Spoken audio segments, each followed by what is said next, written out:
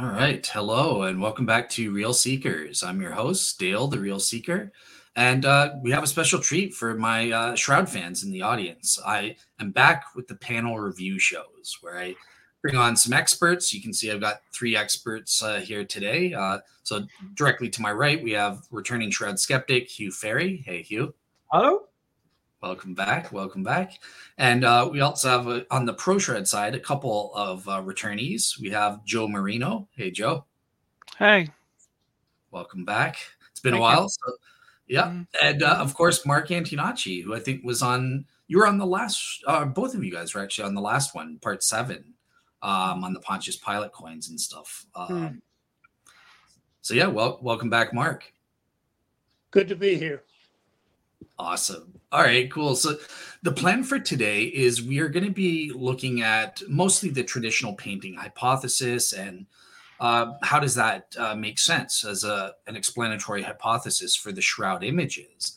But before we get into that, I just want to spend a very quick amount of time, maybe half an hour at most, kind of going over what are the physical and chemical properties, or what I call the minimal relevant features of the Shroud's body and bloodstain images. And I went over this with Hugh privately just to see where's the agreement and disagreement. As we'll see, the good news is we kind of agree on most of them. I think there's only 2 that Hugh took issue with that you guys can discuss. But just for the audience sake, I'm just going to share my screen and just kind of show up what these minimal relevant features are that we're going to go over. All right. And where is it? Okay. Hopefully is that popping up? Do you guys see the Excel file? Yeah. Mm-hmm. Awesome. So yeah, these are the features that I use in evaluating all the image forming mechanisms. And so Hugh, in terms of, he takes issue with photographic, fine, throw that out. The point is it's akin to a negative image. The lights and darks are reversed, or at the very least, it's a quasi-negative image. Everyone agrees with that. The Shroud images are relatively highly resolved, and Stirp has given a specific quantification for that. There is image diffuseness to the images, meaning they don't have definable borders. In terms of body image uniformity, so there's the uniform intensity of color. Each and every single fibril is colored the exact same intensity of color. And then there's the uniform max densities. So the dark maximum darkness of the front and the dorsal images are the same color. There's also substance uniformity, but this is a fact contingent on assuming it was a real body. Obviously, some artistic mechanisms disagree with that, so I'm not assuming that with this. I'm saying if the skeptic grants me there's a body, then we have this feature known as substance uniformity.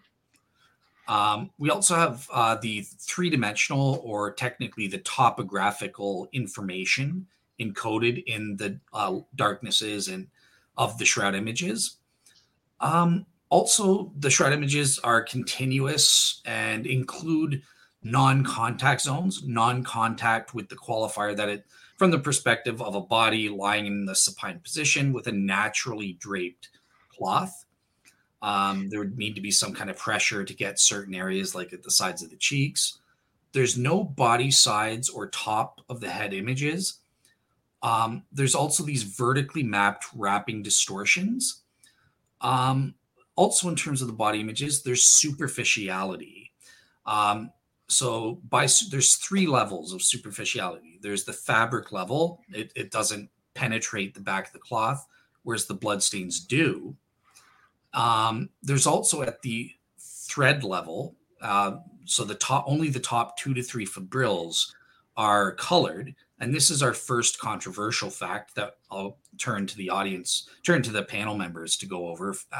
But there's also the fiber level superficiality. So only 0.2 micrometers, that primary cell wall of each fiber is colored, a very thin superficial layer. And Hugh does agree with that level of superficiality. and there's also no cementation or capillary action or flow. The colored fibers aren't cemented together like with a painting medium or something. And the images aren't fully saturated. They're not as fully dark as they could be. I think someone quantified it to about 23% or something like that. So just Hugh, just outside of the thread level superficiality, I take it with the facts that I've stated there, you are fully good with, even as a Shroud skeptic. Is that right?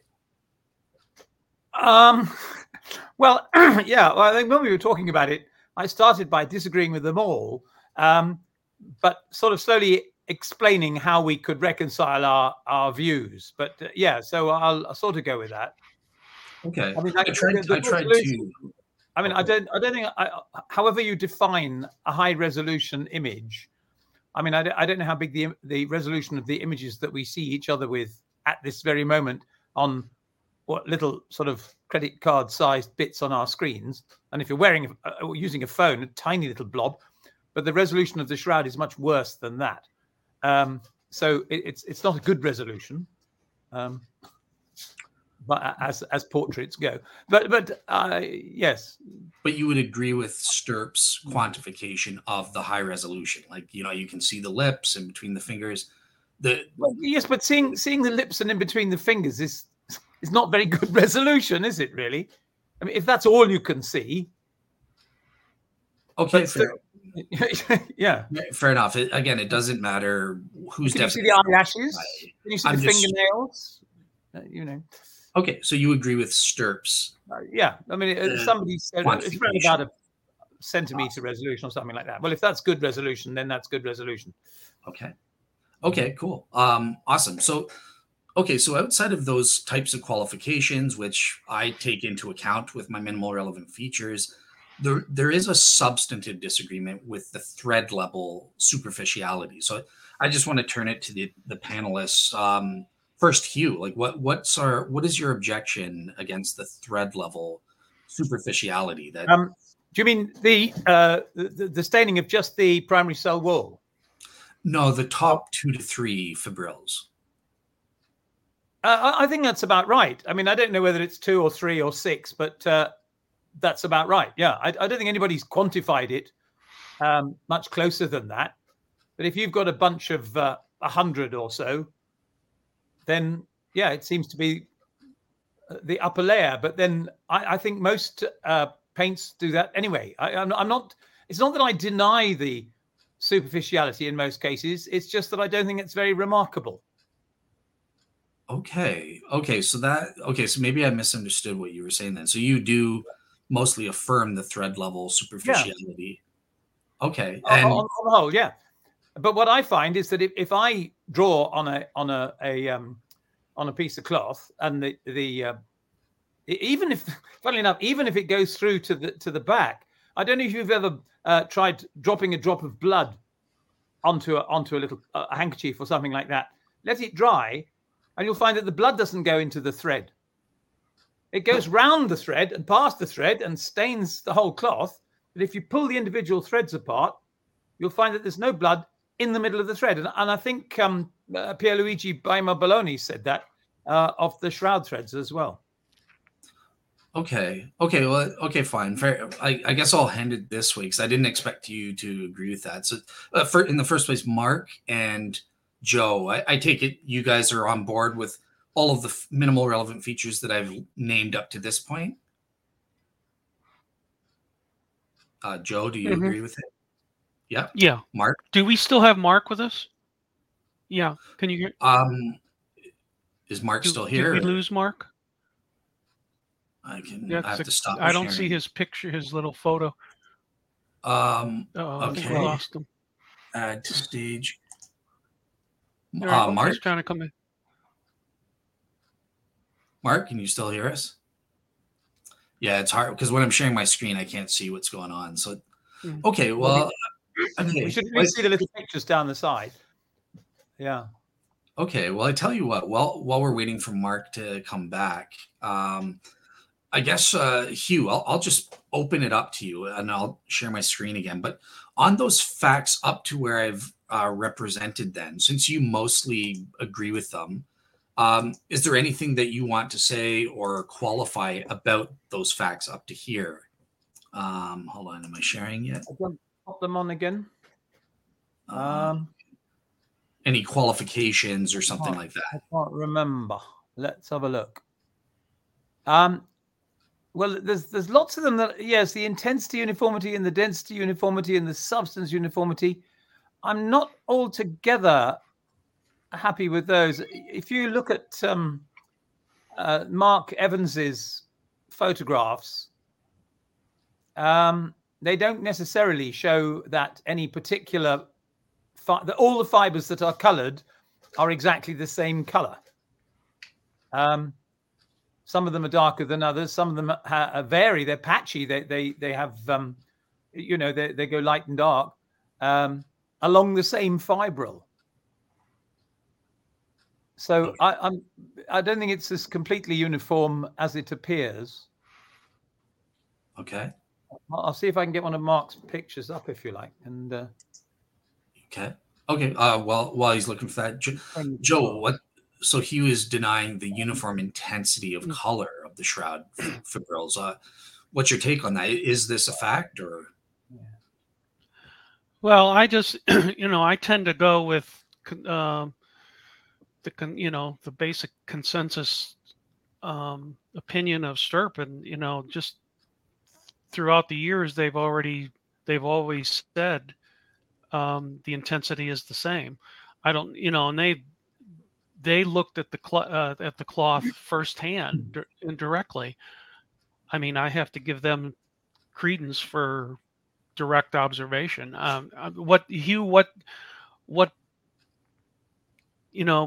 Considering you haven't looked at the cloth directly, I mean, how?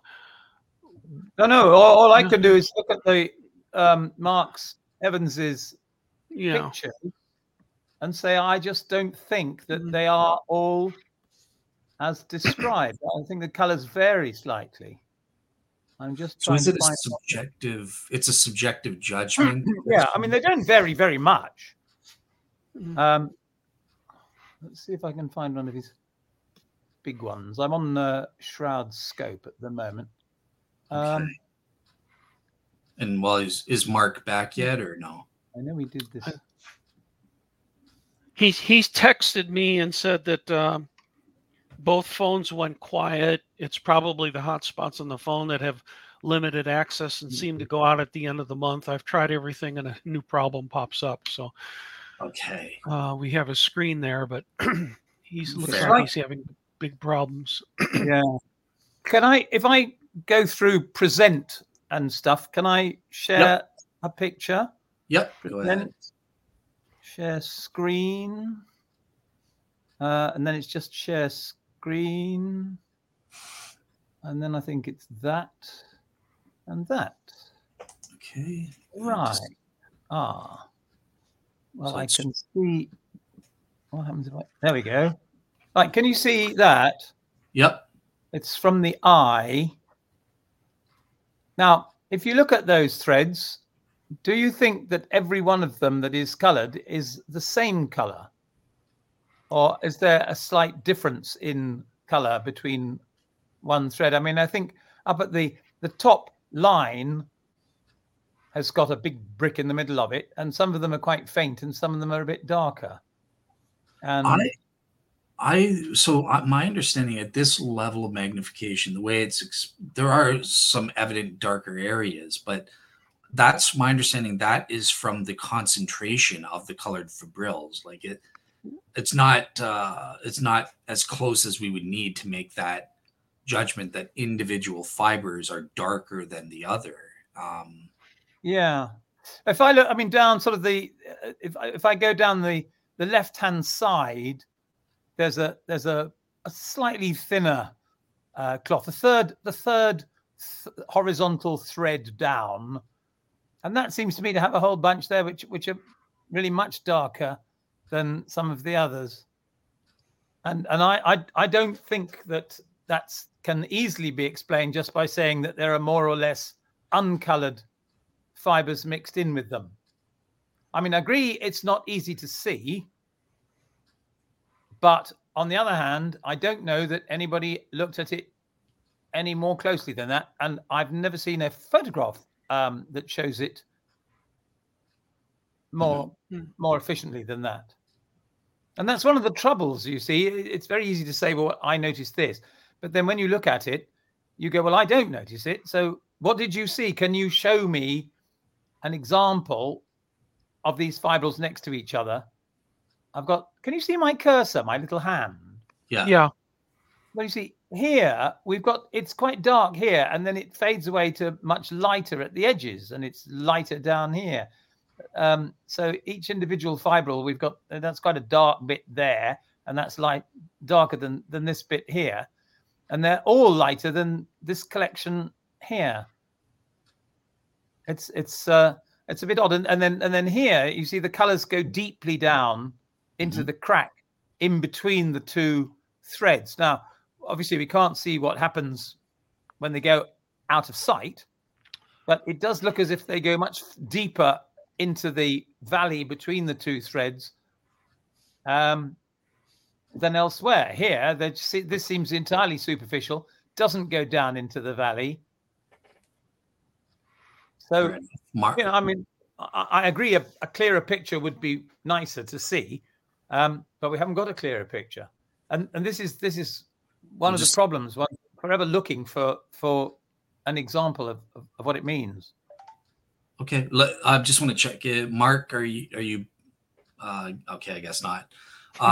Okay, so yeah. So Joe, do you have anything? Just one last response on this. I have a question as well, because I also want you guys to address. Well, it is a fact that about 2/3, and Hugh agreed with this when I spoke to him privately, that at least 2/3 of the experts on the Shroud do agree with this uniform intensity of color, and presumably they're basing this on the STIRP findings in the peer-reviewed literature. So if it's clearly not the case, this isn't a fact, as Hugh is kind of saying here and trying to show, why is it all these colors are... I'm not saying it's clearly not the case, but the thing is that if somebody says, I saw this, and 15 other people say, we agree with you, without actually having seen it themselves, the observation is only as worthwhile as the first person to make it. And I certainly agree that the first people to make it were actually looking at the Shroud themselves, firsthand in a room. But I think it requires closer study than that for it to find out whether it's really true or not. I mean, an interesting corollary to that is I was reading Eugenia Nitovsky's assessment of the fact that the Heller and Adler thought that the threads were corroded differentially according to whether they had image on them or not. And Nitovsky said, well, she couldn't see any corrosion at all on the tapes, and she looked through them and took lots of photographs of them. And I can't either. I mean, you can see Joseph Kolbeck's pictures of the sticky tape slides are sometimes up to times 600, and they don't, as a rule, show that even the slides from the neck and the fingers, which are the most intense, have any corruption on them at all, or corrosion on them at all. So it's difficult to know what they meant, Heller and Adler, by corrosion, and it's the sort of thing one would be able to talk to them. Okay, Joe, I'll let you have the last word on this one, and then I think I want to move on to the next batch of MRFs. So it looks like we have this one uniformity thing, but yeah, what's your take on what Hugh's saying and about this consensus that we have? Yeah. I did have a question for Hugh. Do you accept the observation that there are some, I think you do, based on what you said earlier, do you accept that there are some uncolored fibers right next to colored fibers? Certainly looks like it, yes. Okay. Yes, I do. So I guess my question for that is what sort of artistic method can do that? Almost any. If you've ever tried getting a paintbrush and just brushing it across a paint, or dabbing a cloth with a sort of sponge, an ink sponge or something like that, some of the fibers will pick up the coloration, whatever it is, and some of them don't. That's how you get dark colors and light colors in a monochrome sketch or painting or anything like that. If an artist picks up a paintbrush and paints a canvas with one color, it can either be very dark or very light. I'm supposing they painted in blue. It could be whatever the intense color of the blue that they started with, fading away to a very pale blue. And the reason for that is not because they're carefully painting every single fibril. It's just that some of it picks up the color and some of it doesn't as you brush the paintbrush across. Okay. So the other facts then, just kind of, let's just say this is what I've been experimenting with. Oh, let's hold it back here. So this is soaked in iron acetate at the moment. It's probably dry, but it's just a sort of thing on the end. Oh, where is it? Here we are, thing on the end of a felt tip pen. And if I dab that down onto a cloth, I can make a color on the surface of the cloth and it doesn't go through. But if I press it hard, it'll be a lot denser than if I don't press it hard. Okay. All right. So it's all one color. All right, cool. So I just want to finish off going over the facts and seeing where we agree, disagree, and that sort of thing. So I had a bit of a surprise. I thought he was going to, from what we spoke on, I thought you were going to disagree with superficiality, but instead it's uniformity. So, okay. Now the next batch of facts, I'm just going to quickly, obviously Hugh is going to disagree with the anatomical accuracy of the Shroudman's images. We're just going to put that disagreement to the side because Dr. Gilbert Lavoie will be coming on in November and hopefully in discussion with Hugh about that topic. Yes. There is no sufficient amounts of decomposition or putrefaction liquids on the shroud. I agree with that. Absolutely, yeah. Okay, and in terms of the blood stains, there's there's no major alteration, damage, or smearing evident on the shroud. It's entrenched. They're positive images. One of the controversial aspects here that I want you guys to discuss is that there's no body images underneath the shroud. The shroud's blood stains. Now, Hugh, at least what he said when we spoke before, he takes issue with that. He thinks it's not proven. But just to finish off, the shroud body images are directionless. There's no evident brush strokes or anything like that. The images don't fluoresce under ultraviolet fluorescence and illumination. There's no, in terms of number 3, there's no paint. That's going to be a controversial fact. I'm going to put that to the side because that's what we're debating next in the traditional painting hypothesis. There's no layering, no dry powder, no spices or oils or biochemicals associated with the body. And there's no silver or photosensitizers. So Hugh, outside of the no paint and the anatomical accuracies, the only thing that you find controversial is this claim that there's no body images under the blood stains. Is that correct? Yes. I think it's. I don't think it's well proven. Mark. Hey, Mark. Oh. Can you hear me now? Yes. Hello. Yeah. You can hear us. I can hear you. Awesome. Okay. So I was just letting Hugh. Hugh takes issue with, the claim that there's no body images under the blood stains. So I'm just going to let him give his explanation as to why, and then I'm going to go straight to you to tackle a couple of things Hugh is saying. So, Hugh, why do you deny this fact? Claimed fact. Well, I don't like to be dogmatic about these things, but as far as I can see, first of all, the only people who've had any evidence of this at all are Heller and Adler. So anybody who says, oh yes, it's true, or oh yes, it isn't, is simply following what they wrote or what they said. And as I understand it, they took what was a blood-stained fiber, removed the blood using a proteolytic solution. And then they thought that the fiber underneath looked similar to a non-image fiber, and it didn't look similar to an image fiber. And I understand that, but I have extreme difficulty in finding what you can call a blood-stained fiber. I don't know if you've all seen. I mean, I downloaded them from Barry once. They're a massive, I think it's probably about 2 gigabyte file of all Eugenia Nitovsky's photographs of the of the Shroud slides. She took about 20 photographs of about 20 different slides. So there's this 400 photographs at about 5 megabytes each. Some of which are photographs of the same thing. And it's extremely difficult to say how you identify this is a blood fiber as opposed to an image fiber. Is very difficult because the blood doesn't, if there is any blood, it doesn't cover the fiber uniformly anyway. You've just got a few dots or specks or fragments of blood. And so I'm not sure how this observation works. And also, of course, Nitovsky said that she couldn't see any corroded fibers, whether they were under the blood or the image or the non-image anyway.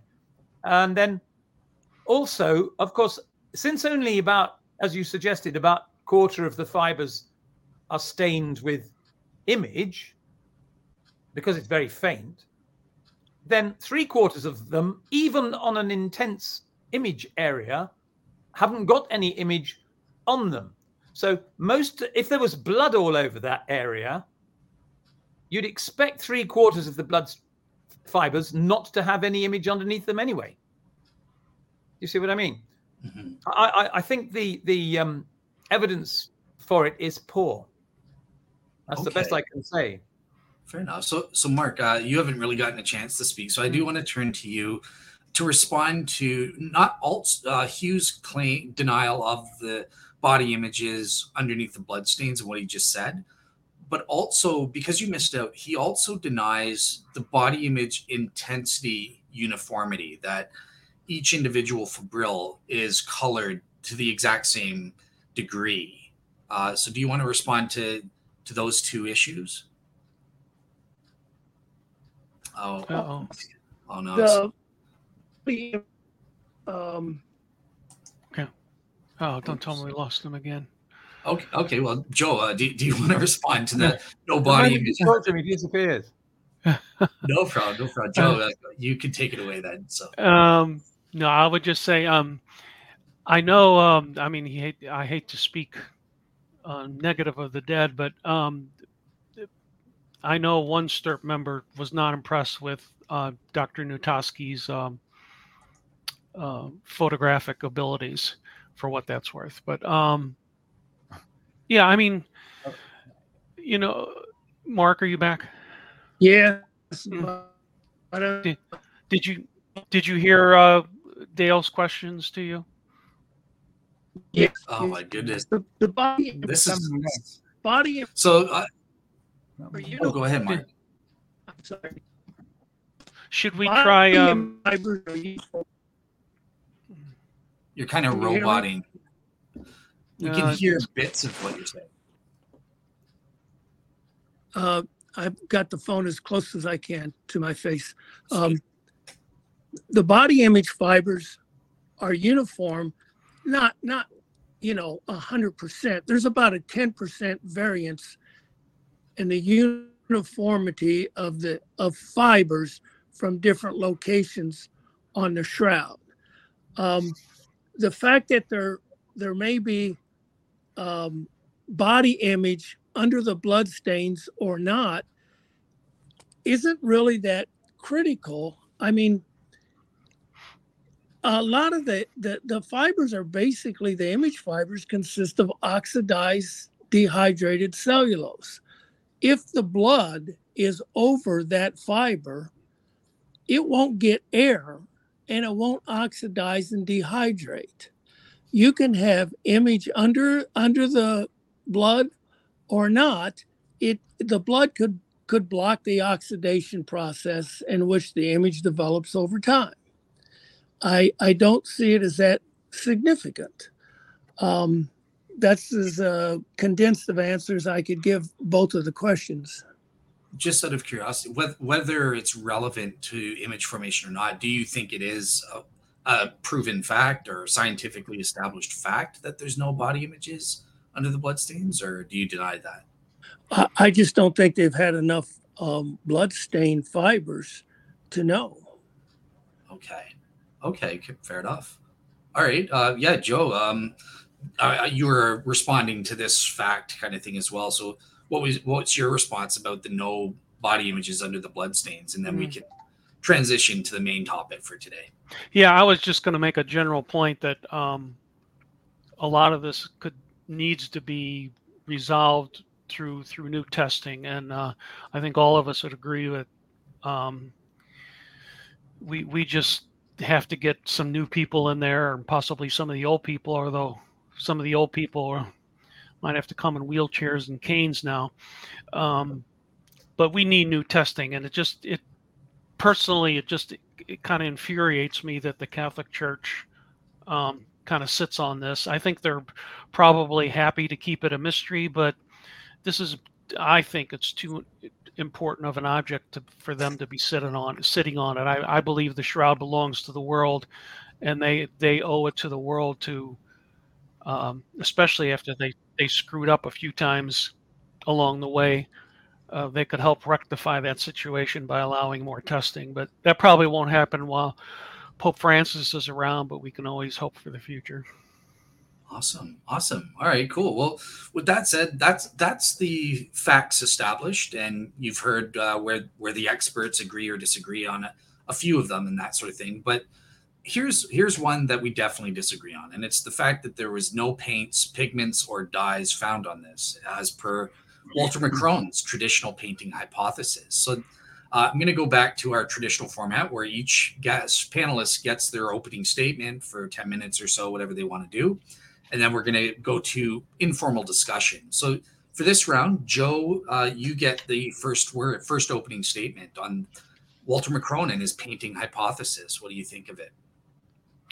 Okay. Well, I think we have to look at McCrone's personality. I think that enters into it. I met him at a conference. I corresponded with him quite a bit while I was in the monastery back in the old days.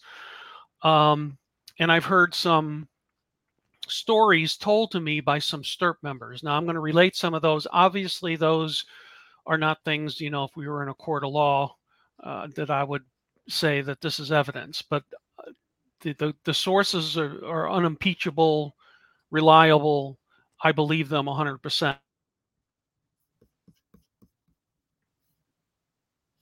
Chronological order, as I like to do with these things.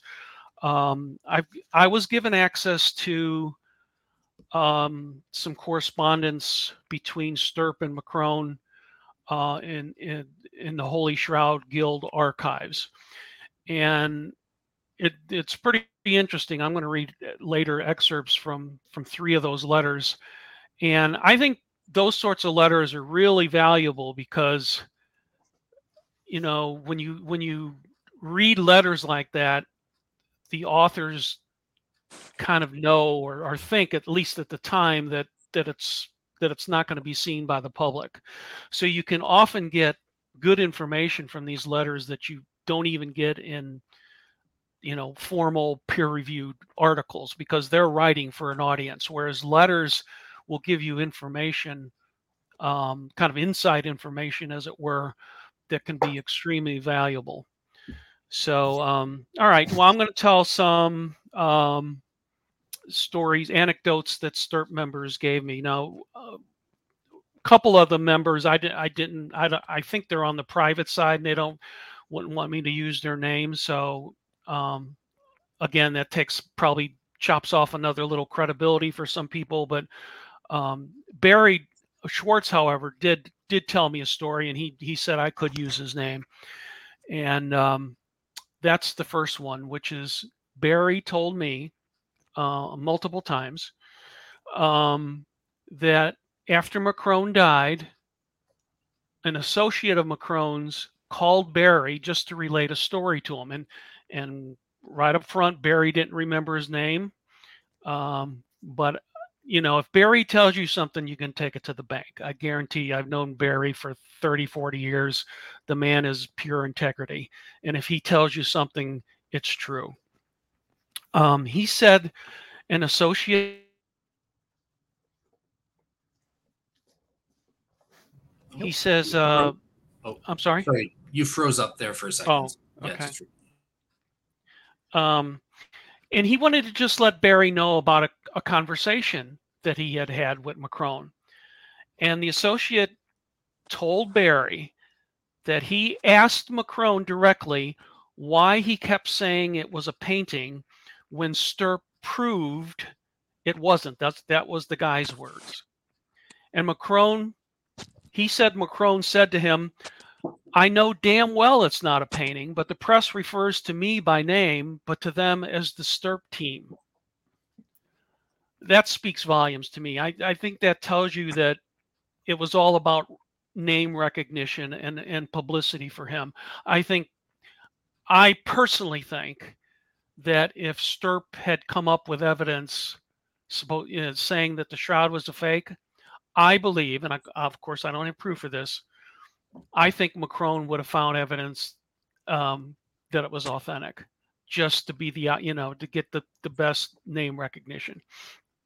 And then shortly before Ray Rogers died in 2005, he was asked to give a talk to the American Chemical Society, which had a lot of people that associates of McCrone and whatnot. And Ray was too sick to attend, so he had Barry give a talk. And Barry said that the people in attendance there were shocked to learn that McCrone actually hadn't gone to Turin.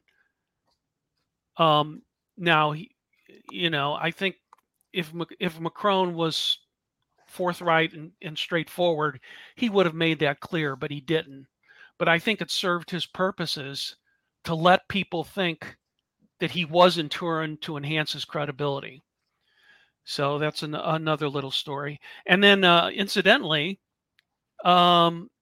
McCrone's articles, all of which I think except 2 were in his own journal, The Microscope, which was not peer-reviewed. I mean, he had the final say of what got in there. So if you put your own articles in a journal, that's not much about peer review.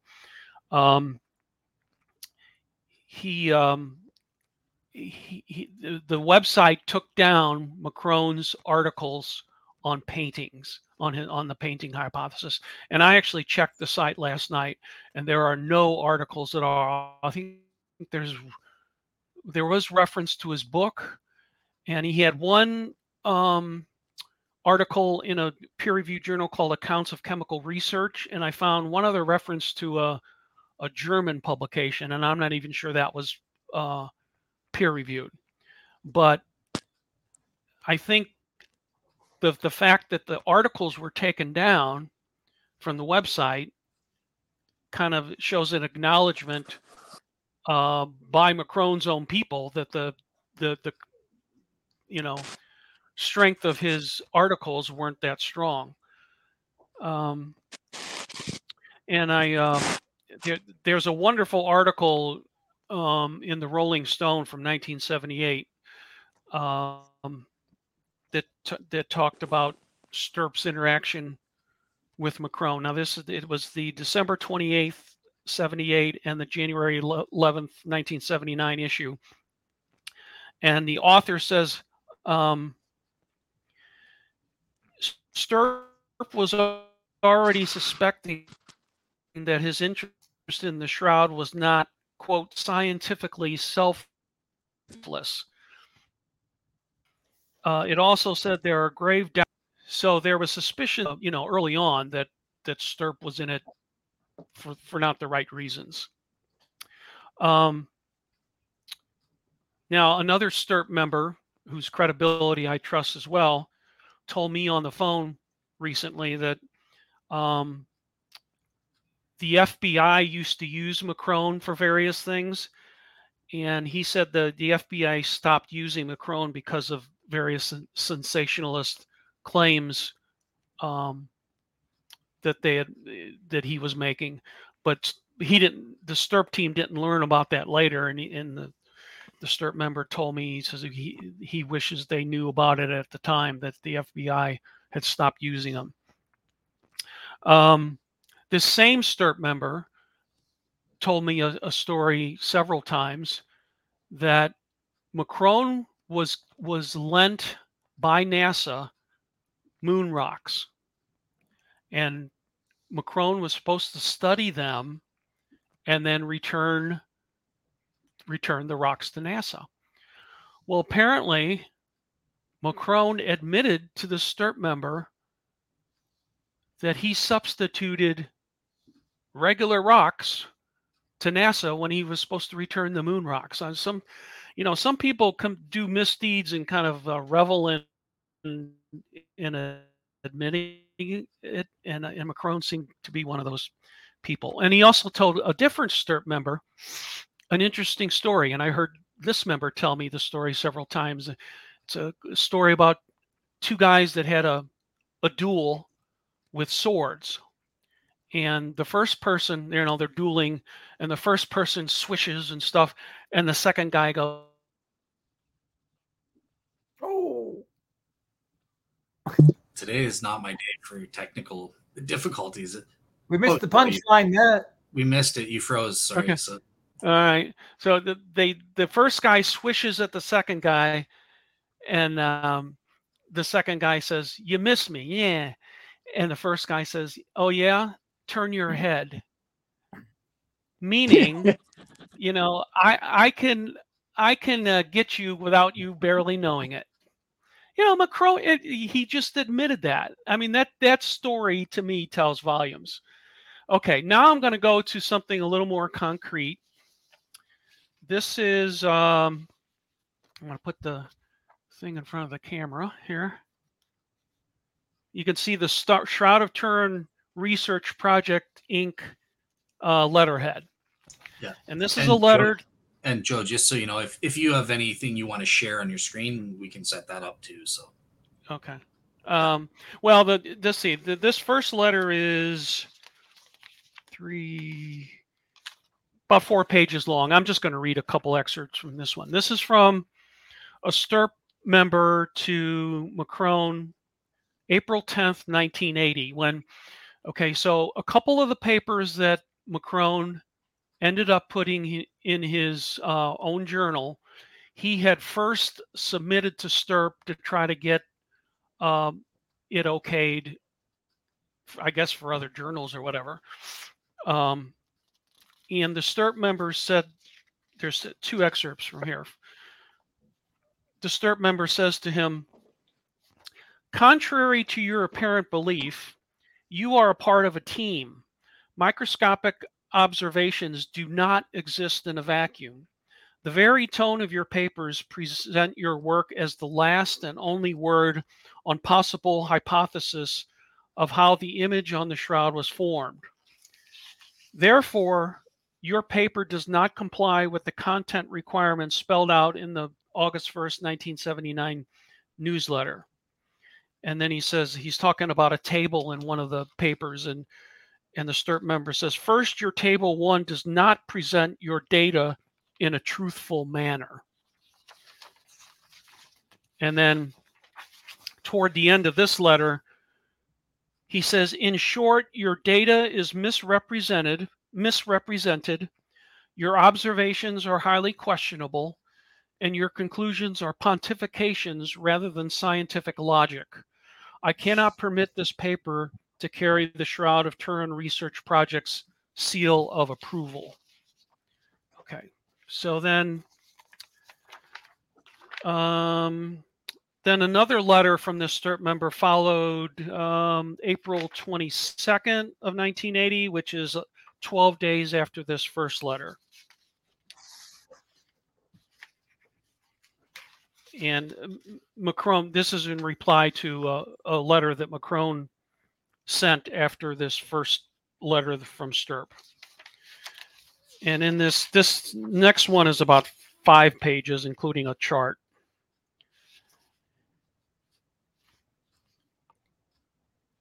I'm sorry. Okay, let me back up a minute. This April 22nd letter is actually from McCrone to the Stirp member. I apologize. So 10 days after the first letter that I read, McCrone wrote back, and at the end of his letter, McCrone says to him, "I am not used to receiving letters like your last one, and I found that it made me literally sick to my stomach and caused me to miss a couple of nights' sleep." Now here's a guy who should expect some criticism about his work, and he's saying it made him sick and he lost sleep. He seems just obsessed with his ego and reputation here. So then a few months later, the Stirp member writes back to McCrone. This is in November 10th, 1980, about 6 months after the 2 letters I just read. And toward the end of this 2-page letter, the Stirp member says, "I believe you are not being objective about carefully re-examining your hypothesis. Remember, you yourself have admitted that it was fortunate that the group as a whole did not seem overly impressed with your first hypothesis, finger painting. I think the fact that everyone on the team other than yourself categorically rejects your hypothesis should suggest something to you." And then on September 11th, 1980, McCrone went over to England and gave a talk to the British Society of the Turned Shroud. And this is a quote from Cullen Murphy's Harper's November 1981 article. And he told the British Society newsletter audience, quote, "I believe the shroud is a fake, but I cannot prove it." Okay. So then another story that Hugh is probably sick of hearing, because I've mentioned it on a forum we're on together for many years. But at the conference where I met McCrone in 1986, in the question and answer session, I asked him how his supposed artist was able to incorporate details that wouldn't even be known for several centuries more after it was supposedly forged. I said, how does your supposed forger, how was he able to do that? And his answer, and I think I got this word for word, and that was 40 something years ago. He said, "I'm not going to answer that. He just did it." Now, I'm sorry, that's not a good scientific answer to a legitimate question. So, my take on him is that he wasn't as interested in finding the truth as he was about stroking his own ego. So I based on everything that Stirp found about no paints, pigments, dyes, I think you can just discount McCrone's painting hypothesis. All right, thank you so much. So, yeah, before we lose him, I want to turn straight to Mark, not Mary. Richard was a little confused there. It's Mark. Oh, and we lost him. Great, perfect timing. Mark, are you still there? Or? So just so I can hear you now. I could see you a little while ago, but I couldn't hear you. Now I can hear you, but I can't see you. Well, the voice is the important thing. It's probably better. Okay, great. Well, so, Mark, case, go ahead and give your case against the Walter McCrone's painting hypothesis there. Well, yes, there is vermilion, and yes, there's iron oxide on the shroud. But to say that this accounts for the image is silly. There's insects and rodent hair and all kinds of things that have gathered. but they don't have any correlation with the image. And ironically, there's a little bit of correlation with blood, with iron, which is in blood. And he the iron oxide that he finds that's all over the cloth has nothing to do with the image. It's a result of the retting process. And they're just tiny amounts, none of which could comprise an image. And you would need to have enough that comprises it, it's comprised of enough that you can see it in visible light, because that's what we've done. We've used our eyes in visible light over the years. But they can't even find these things down to the tiniest of fractions. They don't find gelatin that would bind it. And all his work was, he misses the forest for the tree over and over again. And he does perform the wrong test for protein. He finds birefringence, but he doesn't realize it's coming from the mylar tape. He just flat out missed the existence of blood, and blood and pigment have some things in common, and he just looked for one thing, but he didn't even recognize that the image is comprised of degraded cellulose, and he makes no attempt to explain how vermilion or paint could form degraded cellulose, let alone form it all over the image in a three-dimensional distribution and a uniform distribution, or a generally uniform distribution, and does it enough so that you can see it with the visible eye, that you can contrast it with the background. There's no sign of gelatin anywhere, and no sign of proteins that would be within the gelatin. All these things were simply, and he just ignores all the other tests. And the funny thing about it is, when he made his announcement that the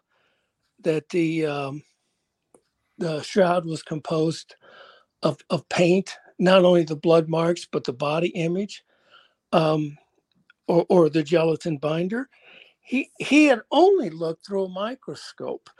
When he gets together with Adler and things like that, he does start to perform some of the other tests, and then he goes quiet.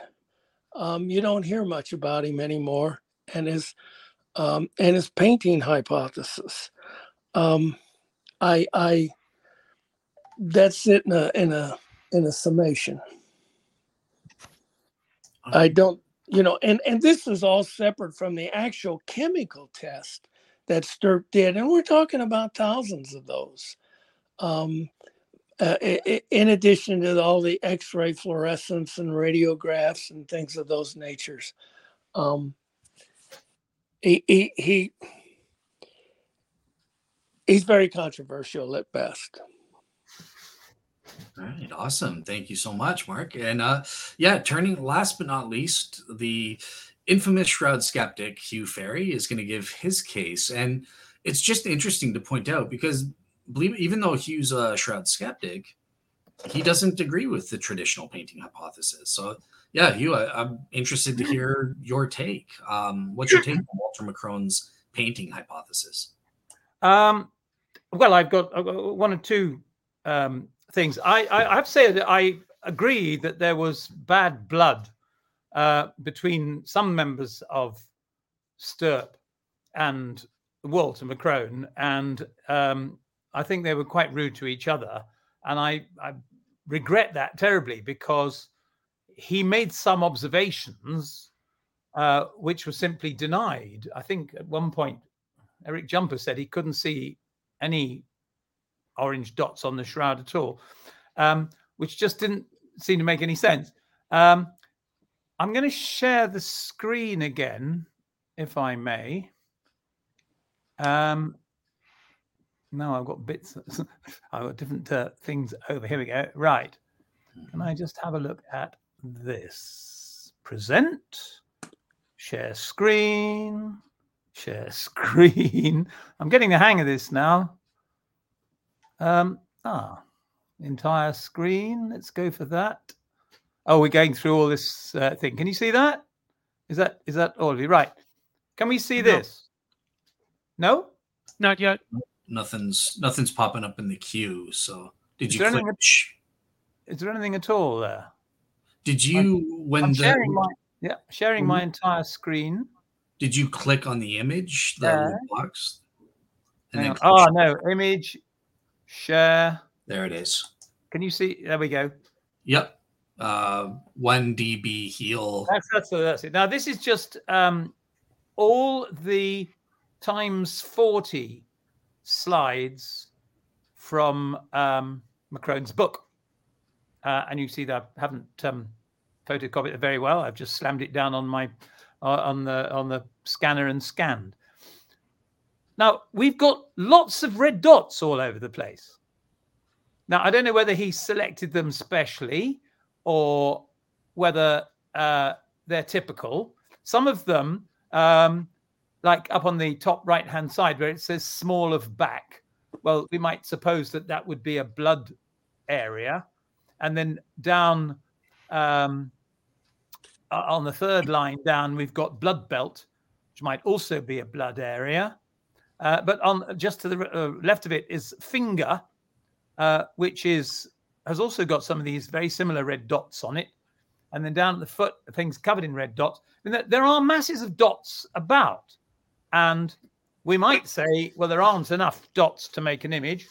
According to McCrone, there were. Now, I disagree with him. But we can't say there is no iron oxide on the shroud. And there isn't substantial iron oxide on the shroud. Just about every slide that you can find has got dots on it. And a lot of them, I'm going to multiply some of these up now. I'm going to clear that slide and go into this. Oh, did you see that one? No, where have I got to? Come back. I want another. This one. Can you see that? Or have I got to go and click on something? Yeah, NIT 425. That's right. Now, these are Eugenia Nitowski's photographs. And if I'm just going to make a wild guess, but you don't have to correct me or not. And that is that Barry also sent me a whole bunch of photographs that Fred Zugerby took. Now, he only took them of 2 slides, I think, but they were, yes, of much better quality. But we can see as we go up and down that these fibers are covered in red dots all the way along. And there are masses and masses of them. Some of them are by Nitowski. Some of them are by Joseph Kolbeck. But to say that there are, this is the hand wound, as you can see. I've sort of edited these for my own ease of getting hold of them. But to say there are no particles on the shroud or on the fibers is observationally incorrect. And I think it's very easy to go through a series of Chinese whispers, and without actually looking for yourself, you can't get back to some kind of basis of what was actually there. I mean, it's all very well McCrone saying the shroud is heaped with the stuff. Well, obviously it isn't. And it's all very well for somebody else on Stirp saying there isn't any stuff there at all. You have to go back and look as best you can on what there is. You know, here we have hardly any particles, apparently. But if we whack it up to 400, we can see particles. That's this slide, this fiber here where my cursor is jiggling, magnified, and that little area there is here. And quite obviously, this thread had particles on it. And they are not particles running down the middle. I think Adler especially tried to think that hope perhaps, that the particles were only visible in the lumens of the threads down the middle. But obviously we can see them all over the place, especially all over the outside. They're all over the sticky tape. They're all over everywhere. The shroud is covered in contamination of various kinds. Now, on the whole, I actually agree with everybody. I'm going to get rid of that and go back to where he pressed the close button. Oh. So you'll have to relog in. So okay, cool. Well, yeah. Well, I'll turn it to you guys. In the meantime, you've heard kind of Hugh's case for saying, well, look, in his mind, there is a sufficient amount of these red. Oh, here's Hugh. I pressed the wrong button. No problem. No problem. Right, stop sharing. I've got so Been many. there, done that. Okay. Oh, I fancy that. So, I mean, it's I don't think it's not a question of insisting yes it is or no it isn't. It's a question of looking and saying what can you actually see, and is this true or not? I've got, incidentally, page 78 of his book, where he says Lucy and I left Turin the day after the Shroud exhibition and scientific meeting, and on the day the STURP team started 5 full days of round-the-clock tests. So McCrone was in Turin, according to his book, just for the exhibition, and did see the shroud. And I don't know that there's anybody who thinks that's untrue. Is that false? Is he lying when he says he was in Turin and left it after there was a small meeting before the STURP team began their work, possibly while all their equipment was embargoed? And I think Peter Rinaldi was there, and probably 1 or 2 others. I think somebody else who has said that STURP, possibly even Harry Gove, has said that STURP report on the shroud. Hella might say, but STURP was actually, he was in Turin. He did see the shroud, but only as a tourist. He didn't study it close up. But I have no problem with that. Yeah, I mean, but he didn't, Now, he didn't see it up close, though. He didn't examine it directly, of course. No.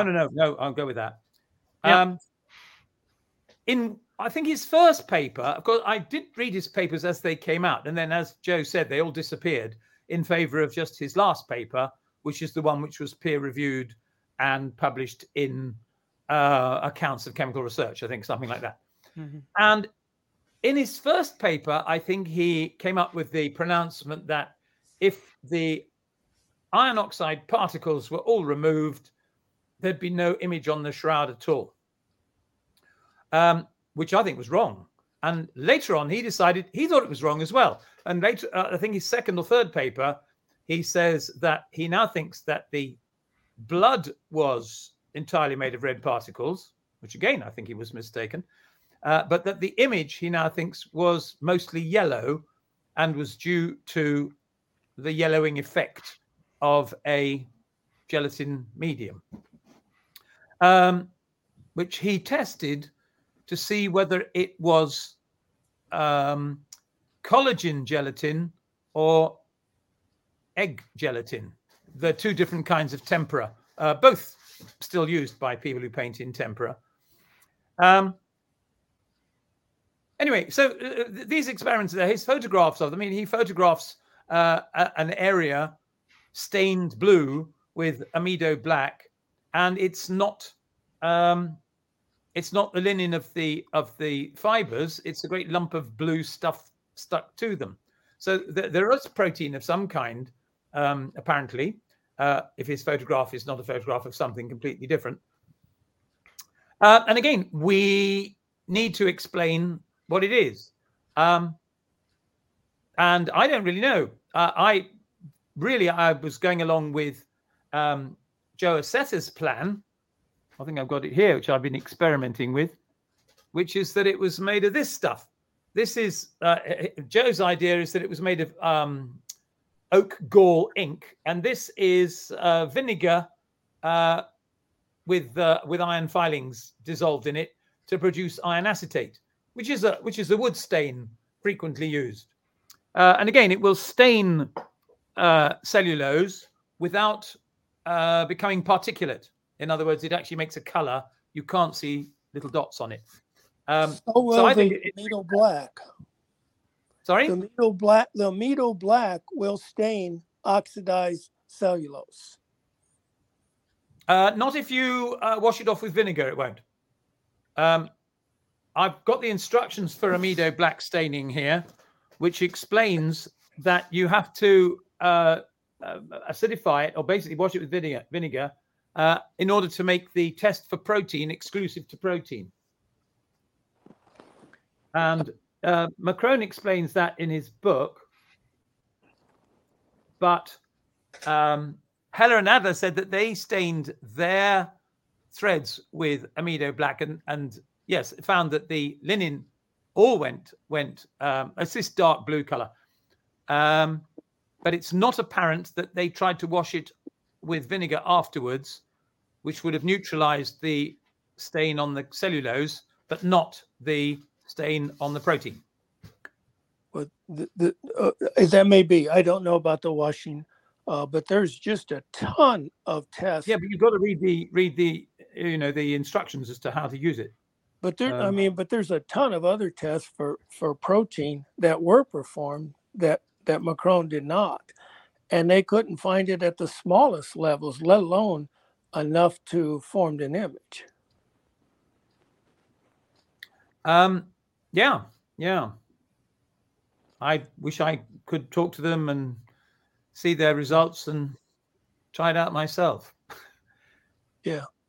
So Hugh, you are acknowledging these other tests that were done that failed to find this, because then you do have a contradiction on your hand. Like, well, not really. They were protease experiments, as far as I remember, whose job was to remove protein if it was there. But it doesn't actually tell you whether, having removed it, you can't tell whether it was there or not, if you see what I mean. I'd have to check the experiments more closely to find out, but I think that they were mostly proteolytic experiments, as far as I can remember. Fair enough. Okay. Cool. So yeah, at this point, we will open it up to informal dialogue and that sort of thing. So I guess Joe, did you have anything you wanted to speak to? I would just say, I think Barry made a comment to me recently, kind of a general one, that any argument that says something was on there and it disappeared, so you can't see it anymore, I think he said words to the effect that they would have been able to discern it. So he disagrees with that sort of argumentation. And one other thing I wanted to mention in terms of my original presentation was I was going to mention that our friend Teddy Pappas is writing a book about the blood on the shroud, and she's devoting quite a bit to McCrone's painting hypothesis. And she actually let me see a draft of some of the material on McCrone, and she went through his book quite studiously and has compiled a list of various contradictions in McCrone's own writings. So, of course, I'm not going to say any of those now or anything. People can read it in the book next year when it comes out, or whenever it comes out. Poor Teddy, I'm not sure she'll ever get a book done, because she examines each detail so studiously that she never gets done. Yeah, I tried to get her on this show, and so she will be on the show whenever her book finally comes out, Volume 1, and she'll be debating Hugh. I'm sure she's revved up. Well, yes, obviously. McCrone kept changing his mind. That's fairly obvious just by reading his papers. So he decided the blood was all red, and then he decided it was more yellow. But she, wildly following a suggestion of mine, got a puddle of blood, a puddle of wine. Did you see that? She got a puddle of wine and wait till it dried, stabbed it with a cloth. Oh yeah. Whipped it out, put it under her microscope. And produced something that was A, entirely superficial, B, of only one color, C, which didn't go through to the back. I mean, I couldn't have done it better myself. And then it wasn't proven to be superficial. Well, anyways, I'm not supposed to be debating. It's really superficial. Maybe at a fabric level, but I thought it was marvelous. Well, we didn't see her fibers closely enough to see. But there's no particular reason why wine should soak into a plant cell. Anyway, I mean, I think that's all the superficiality business is a massive red herring. Everything is superficial. Okay. Well, with that brought up, then let me ask this then. So, outside of the composition of the stains, with respect to the other minimal relevant features like superficiality, the three-dimensional images, the vertically mapped wrapping distortions, all these other things, negativity. How do you guys want to have a discussion? How does the painting hypothesis fare in terms of explaining these features? First of all. Mark, I'll start with you. I don't understand McCrone's explanation for the degraded or for the oxidized cellulose. Is he claiming that the paint was on and then it was removed and there's just little particles left, but it was removed in such a way to have made oxidized cellulose? Is that what the latest position is in regard to paint? Well, I can't speak for McCrone, and it's not obvious. I think from his book, he finally settled into his original idea that it was all made of iron oxide. I can't remember it offhand. In my view, the shroud was washed, and all the paint came off, or nearly all the paint came off, leaving only the medium in which the paint originally was. Or indeed, the iron oxide could have simply been left over from the iron that was used to make the dye, the oak, the gall, the ink, if you like, that the shroud is ultimately stained with. I don't think that the image that we see now is the same as the image that it was when it was first produced. Well, I don't know. I mean, McCrone might disagree with me. I don't know. There's iron, calcium, and strontium all over the shroud, the image and the non-image. And that is from the retting process. How do you know? That's very clear in Heller and Adler's works. How did they know? Well, they had image. Well, they had readings, and I'm not sure what it is, X-ray, fluorescence, spectro, photometric, and all that stuff of the entire cloth. And then they would take tiny fibers. They would try to take them from borders where you have like off image, or off image and water stain, or scorch and blood and those kinds of things. They would try to take as few as fibers, and the way they would do this would be taking them at margins where you could get 2 or 3 different things to study on a fiber, separate and apart from the cloth being analyzed as a whole. The tiny fibers are more for chemical tests, but they state very clearly in their works that iron, strontium, and calcium is all over the shroud from the retting process. Yeah.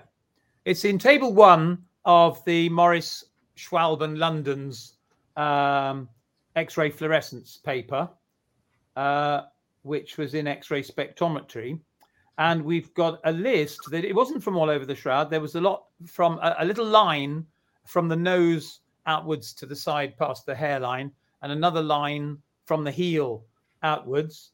And we have a massive list, yes, of all the calcium readings from number 1 to 23, and the iron readings and the strontium readings.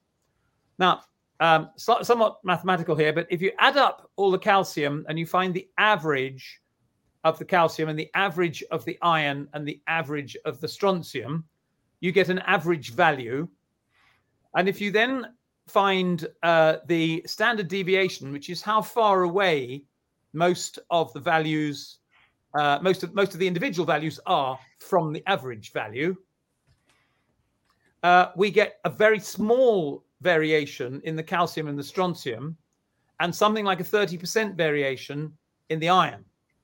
In other words, the iron varies a lot in intensity from one part of the shroud to the other. It's not uniform, and that their findings very clearly show that it's not uniform. Now, the question is it related to to the density of the image or not? Well, half of their readings were taken off image anyway, so it's impossible to tell. But the series of readings across the nose out to the hair are, in my opinion, match the intensity of the image sufficiently well for the idea that they don't match not to be not to be supportable. In other words, where the nose is dark, the iron reading is high, and then by the side of the nose, the image is light and the iron reading is low. And then next to that is the cheek, where the image is a little bit darker and the iron is a little bit higher. And then there's a gap between the cheek and the hair, where both the image and the iron content is low, and so on.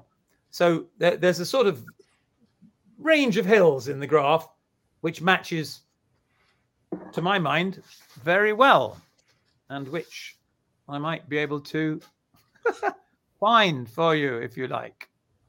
It's a very narrow spectrum. I remember that photograph in their paper. It's a very, very narrow one. You've got, oh gosh, if you count the frontal and dorsal image, you've got a 5'9" or 10 individual height, and then another foot or so, 2 feet maybe of width. You got a very narrow spectrum here it sounds like from the nose to the hair, and the hair would be less naturally. I think you've got a long way to go, and it's sort of like McCrone just looking through a microscope and missing the whole big picture, sort of missing the forest for the trees again. And Heller and Adler, I don't think their analysis, Morris was probably just trying to indicate a point. I don't have that article in front of me right now, but they state it's all over the shroud, not just in this one little spectrum. Well, they didn't know. I mean, if you only take 18 samples, you don't know whether it's all over the shroud or not. And that radiography, if I recall, is for mostly heavier elements. I think what was it, above 18 or something? 16, I think. 16. Yeah. 16. And one thing I'll like to add, Hugh, if you want to include this, because you asked Mark, how do we associate this with the Redding process? Well, from my understanding, Stirp did actual comparison tests. Where's my slide? They found that linens from ancient to modern times created using this Redding process had similar levels. So if you want to respond to that as well, but I'll bring up your picture Can you here. Can you see my medieval shroud thing? Yep, it's a blue line graph. That's it. That's perfect. Here, you can see how I've done it. 9 to 18 and 19 are the points along. I mean, because I've enhanced it a lot, you can't see, but 9 is just to one side of the nose, and then the number 10 would be bang on the middle of the nose, and so on. Now, the grey patch inside the blue rectangle is from Mark Rivera's latest extract of the image, and the grey line underneath it, the range of hills underneath it, is the intensity profile worked out by Image J, and then the blue dots underneath it are the iron oxide, the iron content, according to Morris, Schwalbe, and London. And you can see that they go up and then they go down, and then they go up, then they go down a bit. And you might say that the last dot on the line, where they've got a reading of 16.5, but Mark Rivera's picture is almost flat, Well, that's because 18, as you can see, is just about on the edge of a bloodstain, and Mark's own picture removes the bloodstain. So you'd expect his to be flat and theirs to be high. And then point number 19 out on the right-hand side is well away from the image, and so the blood level, the iron level, is very low. So, you know, these things, I'm not making them up. They actually exist as a correlation, which is why I was working on that. So why do you think we can see the body image? What caused us to see it with our eye? What does it consist of? I think it consists of a stain now. It is the stain remaining after the paint's washed away. So it's a bit like if you just got, I don't know, a child who was scribbling all over a handkerchief, and then you washed it thoroughly, and a bit of it would be left behind even after the hanky had been washed. And that might be due to residual pigment, but in the case of the shroud, I don't think it is due to residual pigment. I think it's due to the stain that the pigment was in. And you think you would still get the clear resolution on the negative that we see? Yes. Relatively clear. Okay, well, yeah. I'd be surprised if, I mean, if to use your example, if a child scribbles on a handkerchief, it's going to be a lot clearer than what's left. Oh yeah, you then wash the handkerchief. I mean, you know, you go wash. Yeah, but then if you take a picture of the handkerchief and look at the negative, it's not going to be as clear as what it looked like after it was washed off. You see what I'm saying? I think if the medium that it was in stained the fiber, the cloth, then it might do. Remember Gala Shelley's attempt where he painted the shroud, or no, he painted his cloth with blue paint. I think that was important because he then washed all the blue paint off, but he was still left with quite a good image. And that was he was using paint in a slightly acidic medium, and iron acetate being composed out of vinegar to make it work at all is certainly slightly acidic. It should also be mentioned that Garla Shelley used one of Barry's high-resolution photographs to make his own model, which begs the question, what did the original forger use as a model? If only I knew. That's what I've been looking for it. Okay. Well, okay. So I guess, yeah. So Hugh, Mark mentioned something that is indeed interesting. And I think you're kind of hinting at what your answer is. Look, there were dozens of spectral tests, you know, thermography, infrared, X-ray, X-radiographs, X-ray fluorescence, which I think was the most important one. And we're not detecting these paints or pigments through these spectral tests aimed at the cloth itself. So are you trying to explain that away? Yeah, that's because there is no paints on the shroud. It was washed off. So you're kind of different than Walter McCrone. And all that's left is the staining from the binder. That's what you're thinking is, correct? Yeah. One of my blog posts is called FTIR and the Shroud, and it goes through every spectrum that anybody ever found and analyzes them pretty thoroughly. It does query some things quite seriously, but I recommend that people try it out. I do think, I mean, it sounds a bit cruel, but Alan Adler took dozens of spectra. I think he took 30.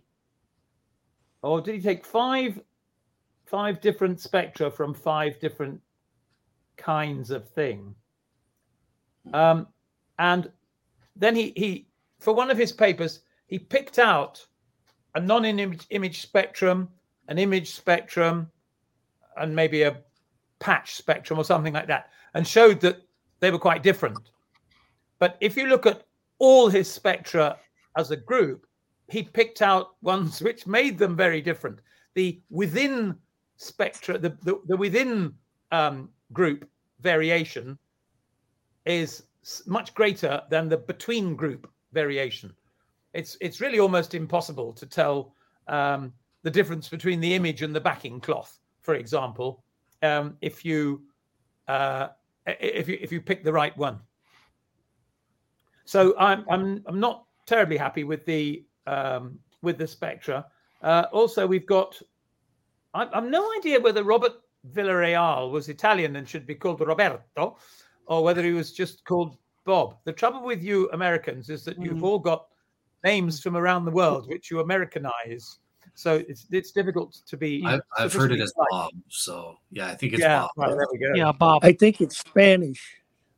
Should we be calling Joe Giuseppe or or Marco? Something like that. Marco. Well, I don't know, Hugh. I don't know if you've ever heard this, but Emanuela, pronounced your name as Hugo. I think Teddy mentioned that to you, possibly. Hugo, yes, Hugo. Oh, Hugo. Yeah, That's what it is. All right. Anyway, good to Dale. A good Anglophone name. There we go. Yeah. Okay, so Joe, anyway, so looking at all these spectra, I'm afraid they're not anything like as conclusive as is sometimes supposed them to be. Okay, Joe or Mark, do you guys have any last things to say about the spectral tests and their significance? And then I'm going to move on to the next question I have. Have a look at FTIR and the Shroud on Medieval Shroud if you're interested in analyzing graphs. Joe, do you have anything to say about the spectral tests? I don't. Mark? I've been advocating testing the Shroud at the atomic and molecular levels. This would give you another much closer look at the entire, not only the entire cloth, but the fibers and what they're all comprised of.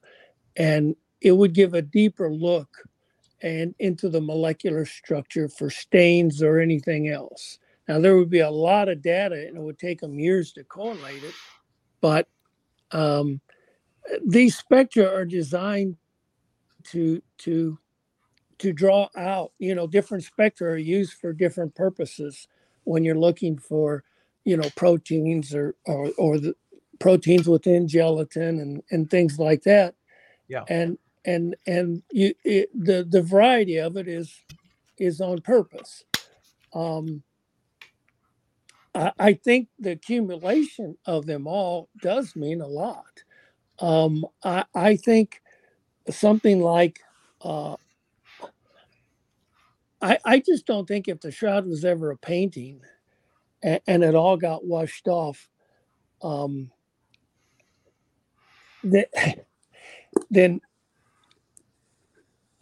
no one would have ever.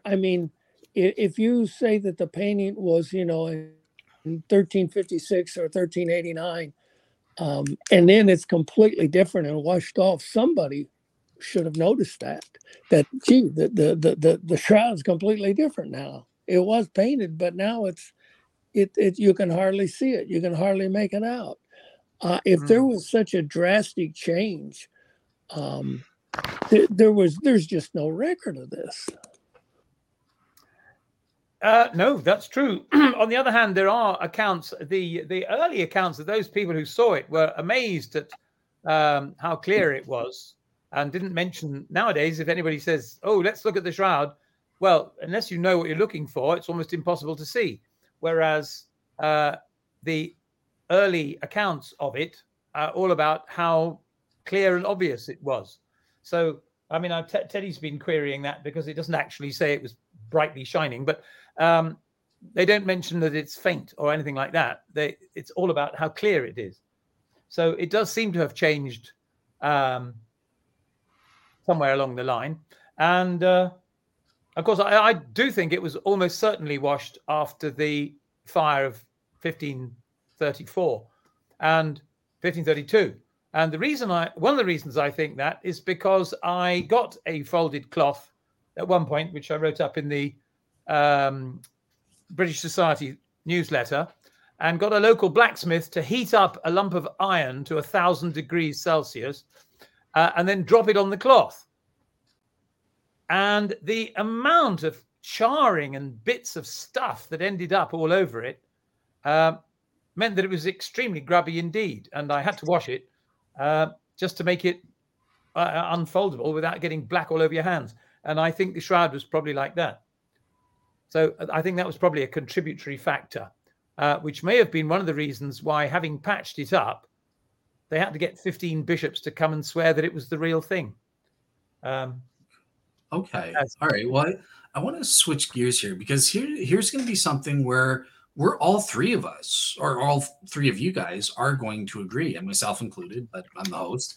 But it's the fact that, look, McCrone was absolutely out to lunch and wrong. There is blood on the bloodstains. Is blood. Now, Hugh may have a bit of nuance where he thinks there's blood and paint.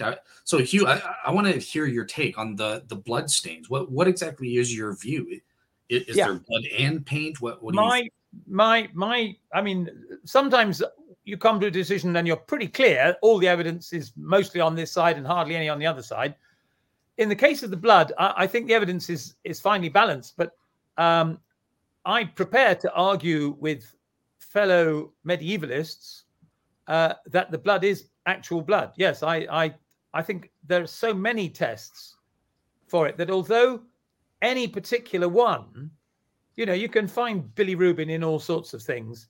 Porphyrins are found all over the place and so on. But we've got such a lot that you think, well, you could assemble all the ingredients so that you had a fake blood that nevertheless matched all the tests that were done. But really, it would have been easier just to use blood. And also, there's no particular reason why it shouldn't be blood. I think I got very excited by Caroline Biner Walkham's description of the extraordinary masochistic or sadistic almost blood cults of the Cistercians, especially the South German Cistercian nuns of the late of the early late 12th, 13th, 13th, 14th centuries. And you just think it'd be entirely in keeping for somebody to put real blood onto it like that. Hugh, are you aware of any examples of actual cloths that have painted blood on it? No, not till the 20th century, where various artists have made paint out of blood. And what's your assessment of 20th century paint using blood on cloth? Oh, grotesque! But it wasn't inspired by religious fervor. How does it compare with these 20th century people painting with blood? How does that compare to the bloodstains on the shroud? Out of curiosity, because I've never compared that. Oh, I see. Yeah, completely different, really, because they'd mix it all up with other things. I mean, there's who's that chap who has now made several casts of his own face. He's a sculptor, and it's a statue of his face made of his own blood. And he's done a lot of experiments like that, which he calls art. I'm just glad I didn't go. If I was an artist, I wouldn't have gone along that route myself. Okay, so that's interesting. So the shroud's bloodstains are entirely unique compared to other artists painting with blood. Yeah, they look to me as if they were dribbled on. In the way some paintings in votive books and some pictures in monasteries have got blood sploshed on all over the place, somewhat at random. But it's not real blood. I mean, theirs is all paint. As far as I don't know, there's any other object that's got actual blood on it. Okay, and so for you, just a quick clarification as a yes or no. So there was never a time when paint is also being used to make the blood at a later to touch up. For example, Giulio Fonte has a notion that Yeah. the bloodstains were touched up. I think I agree with Giulio. I don't know when or where, but I think that the sort of pinkish color of the blood now is not the color of dried blood, and I don't think it was because of, I don't know, the hemolytic qualities of saponaria, and I don't believe, who is it who's just come up with a wonderful experiment which works? If you prick your finger and put a drop of blood on 2 bits of cloth and put one in a bowl of water, the one that's drying out will go brown, and the one in the water will stay red. Oh, it's on SSG. I know. Yeah, but until you dry it out, and then it goes brown again. And I think Kelly Kearse did a lot of experiments doing something very like that. Okay. Well, yeah, Joe and Mark. Sorry. So did Paolo Di Lazzaro did something similar, I think, and tried to make it. If you irradiated it with ultraviolet, it stayed red for a bit, and then it went black like everything else.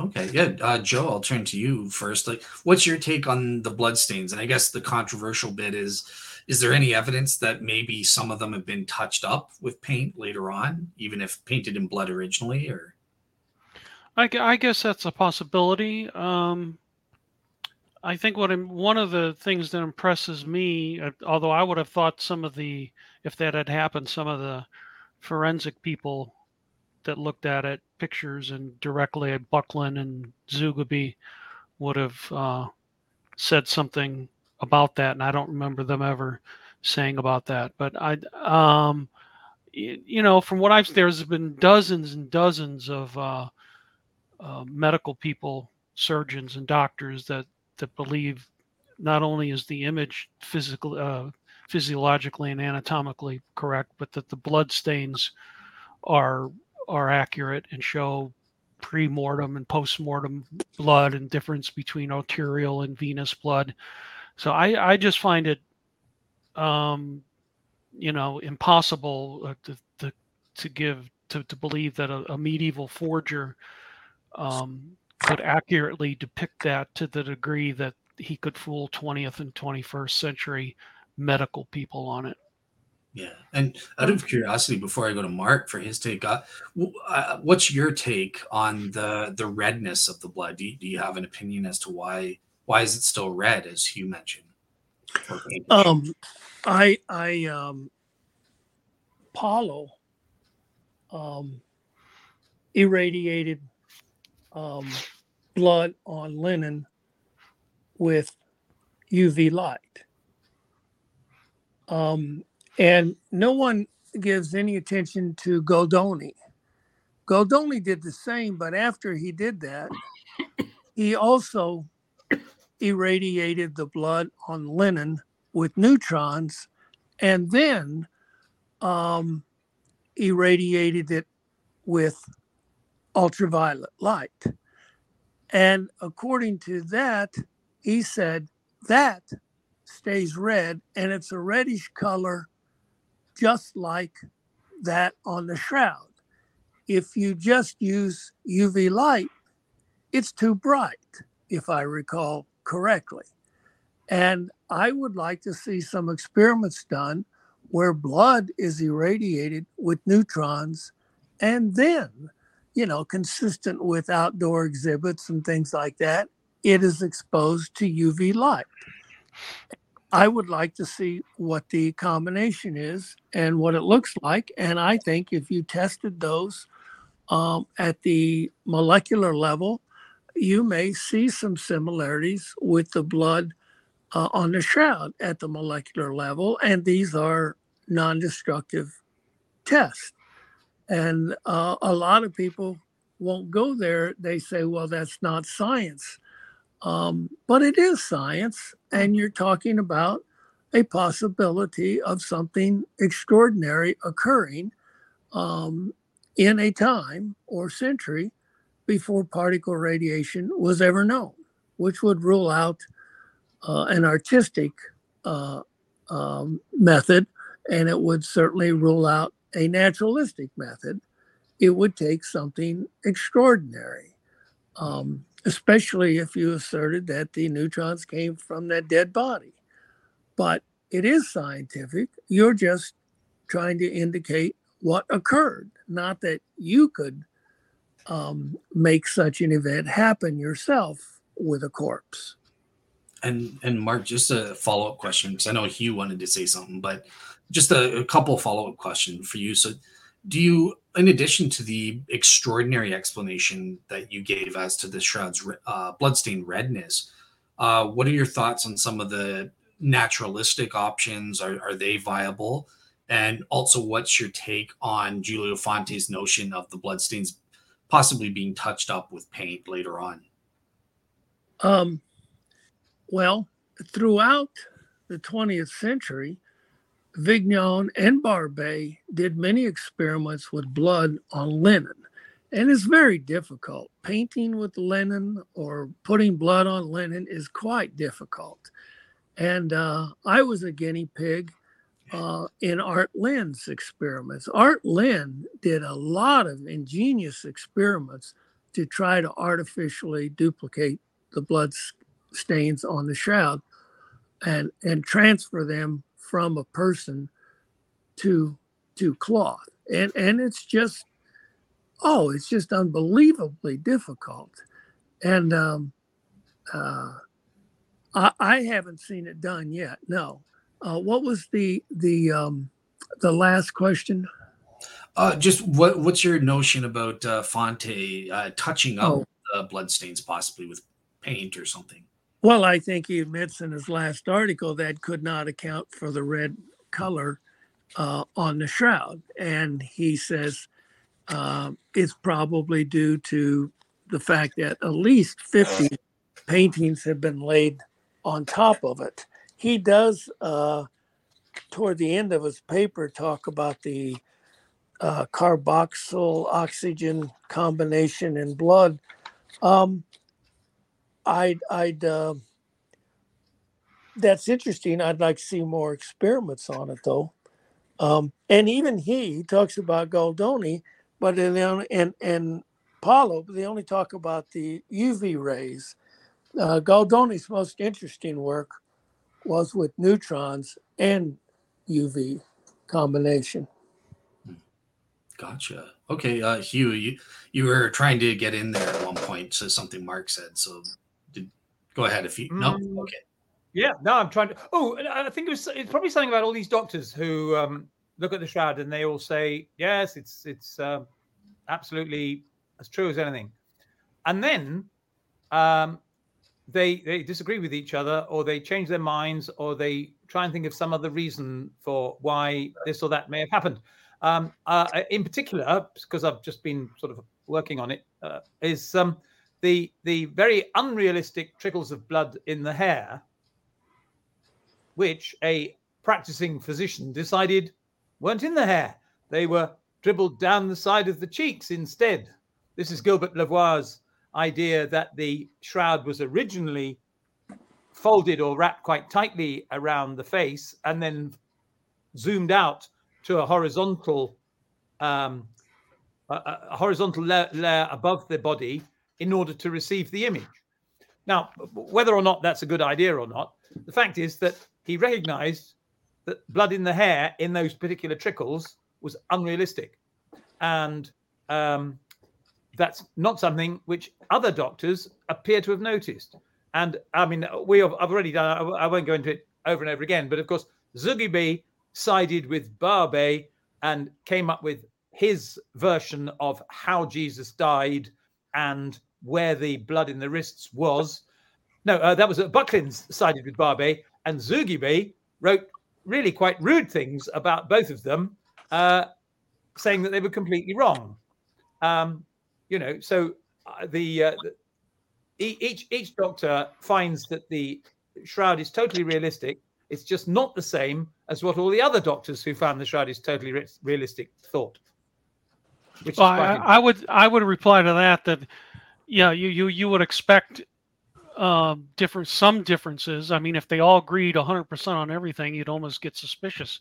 But I think the main point, the significance is that they all agree it's authentic. not that there are differences. So I think you have to keep the proper perspective. I think they all worked from the premise that it was authentic. I mean, they were mostly interested in what the image showed them about a man underneath it, rather than whether it was it could have been a fake or not. That wasn't their brief. I mean, I don't say that they were fooled by it. It wasn't part of their investigation. Fair enough. And as I said, we're kind of putting on the table for this episode the anatomical questions, because I'm going to be, hopefully in November, I have an agreement in principle. Dr. Gilbert Lavoie will be coming on, hopefully, to discuss with you those aspects there. But okay, so I have a few. One thing that you guys brought up that I don't think we've discussed yet is in terms of the composition of the blood, the body images and blood stains and that sort of thing. There's also this issue of the refractive index and the optical observations that McCrone had versus Stirp. Did you guys kind of want to discuss that? Because I guess you guys would all kind of agree that McCrone was wrong to rule out blood based on the refractive index. Whoever wants to go first. For me, there are just so many different fragments of bits and pieces. The refractive index of minerals varies a lot according to whether the mineral, how finely powdered the mineral is, for a start. I don't think they were able to make either side made very good conclusions from it, to be honest. Okay. Mark, what are That's why I've never worked on it, because I didn't find it clear enough. Yeah, what are your thoughts, Mark, on the optical properties of the particles? Could we conclude anything on that basis? Or the only thing I'm familiar with on that is that McCrone looked at them while they were still on the Mylar tapes. And that's where Stirp says that's where the birefringence comes from. If you just examine it without being on the tape, you don't find that birefringence. But that's the only thing I know about that. I was not aware that anyone had questioned the reflective and fluorescent and optical reflections and absorptions and things like that, and re-reflections into a lower spectrum and things like that Stirp did. I don't think anyone has really questioned that seriously. I think they just questioned some of the things that McCrone did. Mm-hmm. Yeah.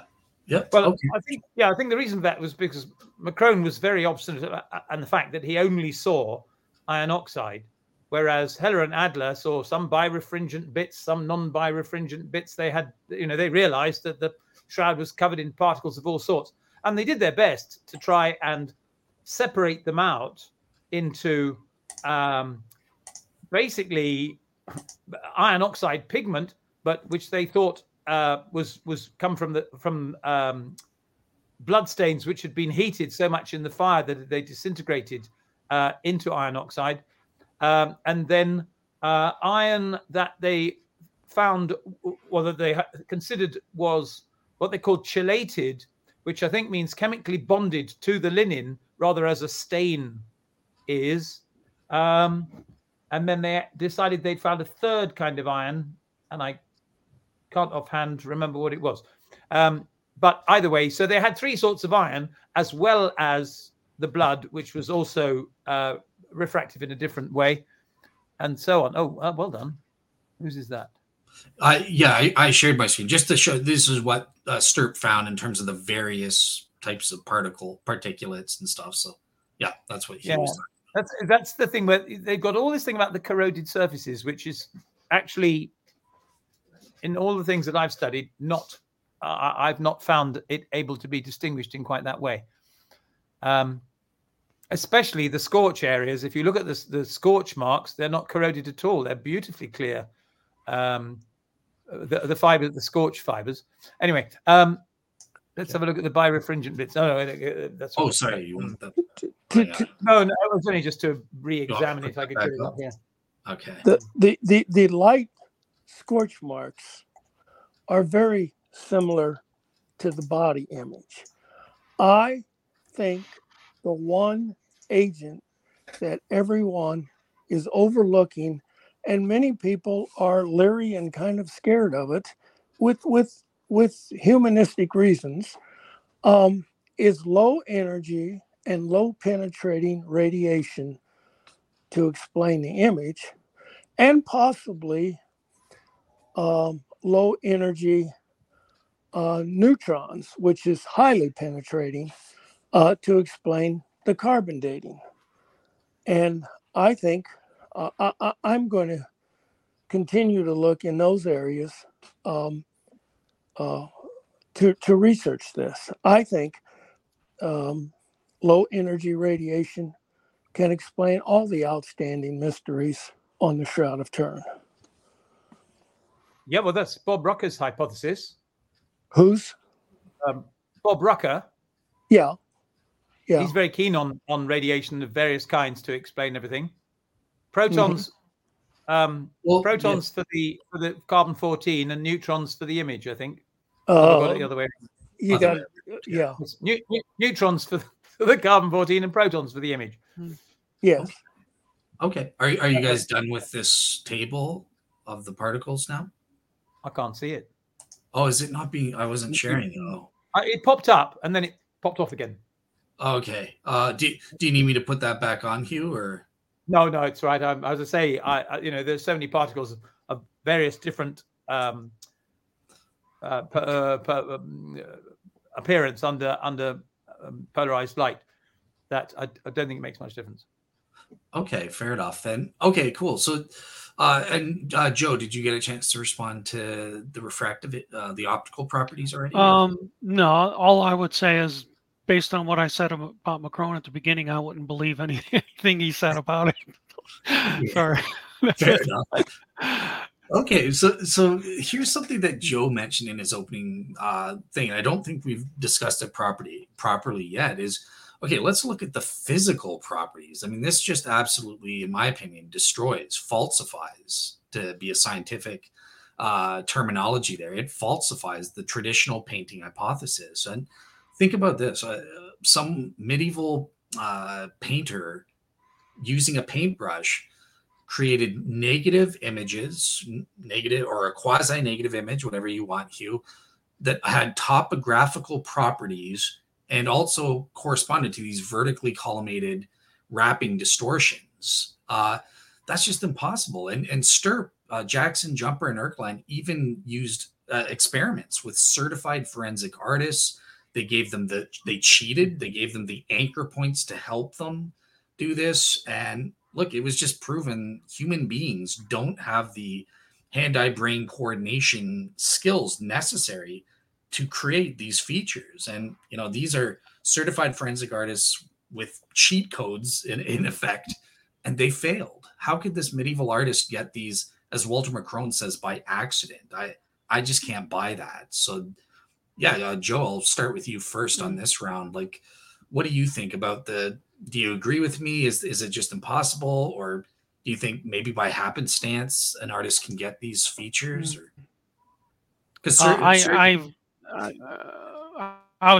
think it's virtually impossible for an artist to have in the 14th century to be able to incorporate all those details together.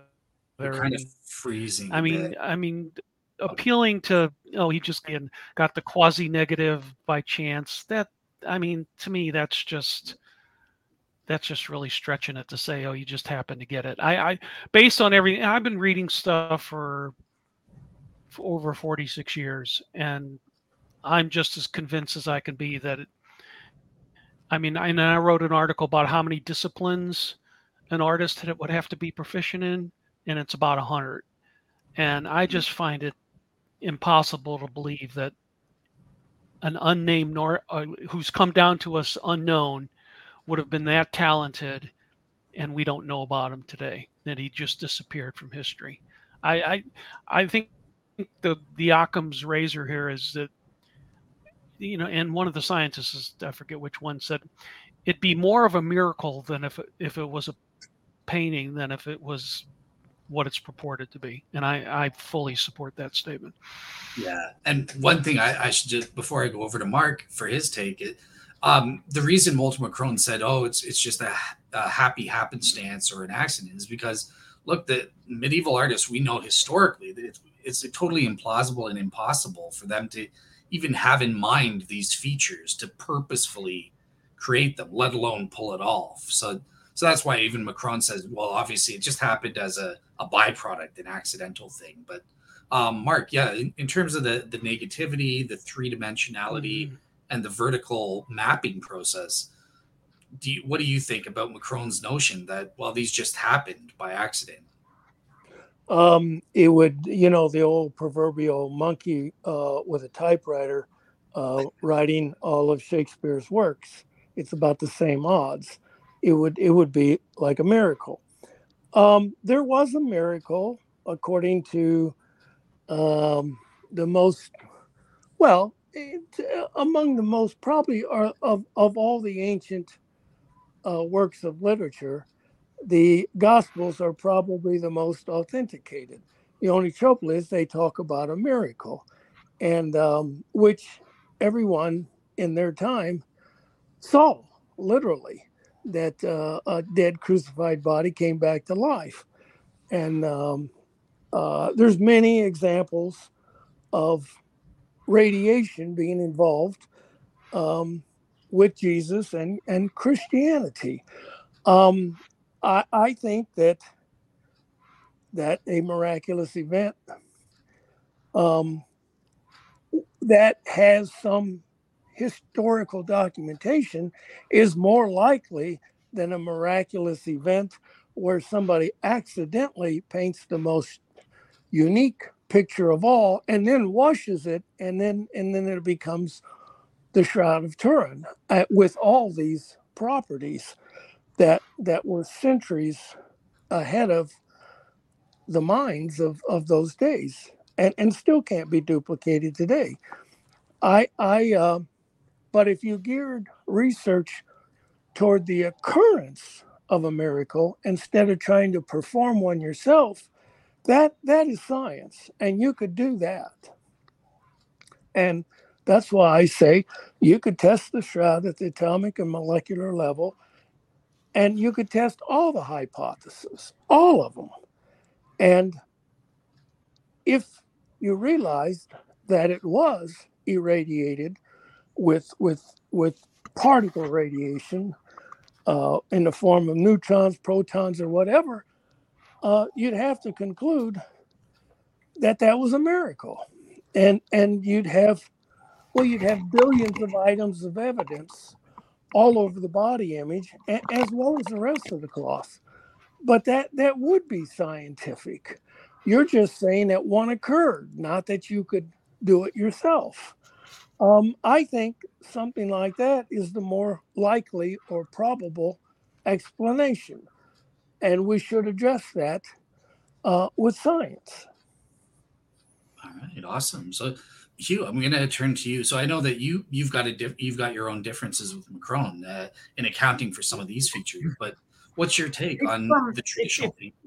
If you this afternoon go off with a paintbrush and using a piece of paper, paint as best you can, as best you remember the shroud as you remember it, you will be astonished at the result. I mean, it is possible to get a quite extraordinarily. You think, my God, did I do it? Is it as good as that? Just by remembering what it was. Now, the problem is, of course, that you know what it is that you're copying, whereas as far as we know, no one in the Middle Ages had anything to copy from. So that's why I don't think conceptually a person painting a portrait would have painted an inverse picture like that. However, it was right at the beginning of woodblock printing and then woodblock printing. It was just arriving in Europe, and people were getting quite excited about the fact that you could make an imprint of something and than usually on a piece of paper, I have to say. And this was an artistic trend that was coming in. And so I think that somebody who was setting out to produce something that was interesting for people to look at the end of this quem queritis ceremony that I keep going on about, could have had the idea of a print in mind. So yes, I don't think an artist painted a negative. I think the negative was the obvious consequence of the print that he was trying to make. Awesome. Yep. And we'll be evaluating that form of mechanism in a future panel review when we get to those things. But yeah, great. So we're all on the same side in terms of McCrone. Can I just add something to Mark's idea? I mean, he's mentioned twice now, and his test the shroud thing. I mean, it may never happen, but it's a brilliant idea. But one of the things that I think would be very interesting would be the isotopic composition of the linen, if possible. Exactly. Because where you can match the isotopic composition of a cloth with the isotopic compositions of other cloths, and possibly find out where the linen was grown. Yeah, Diniger and Schwalbe actually did an article on that. Yeah, that would be a really good idea.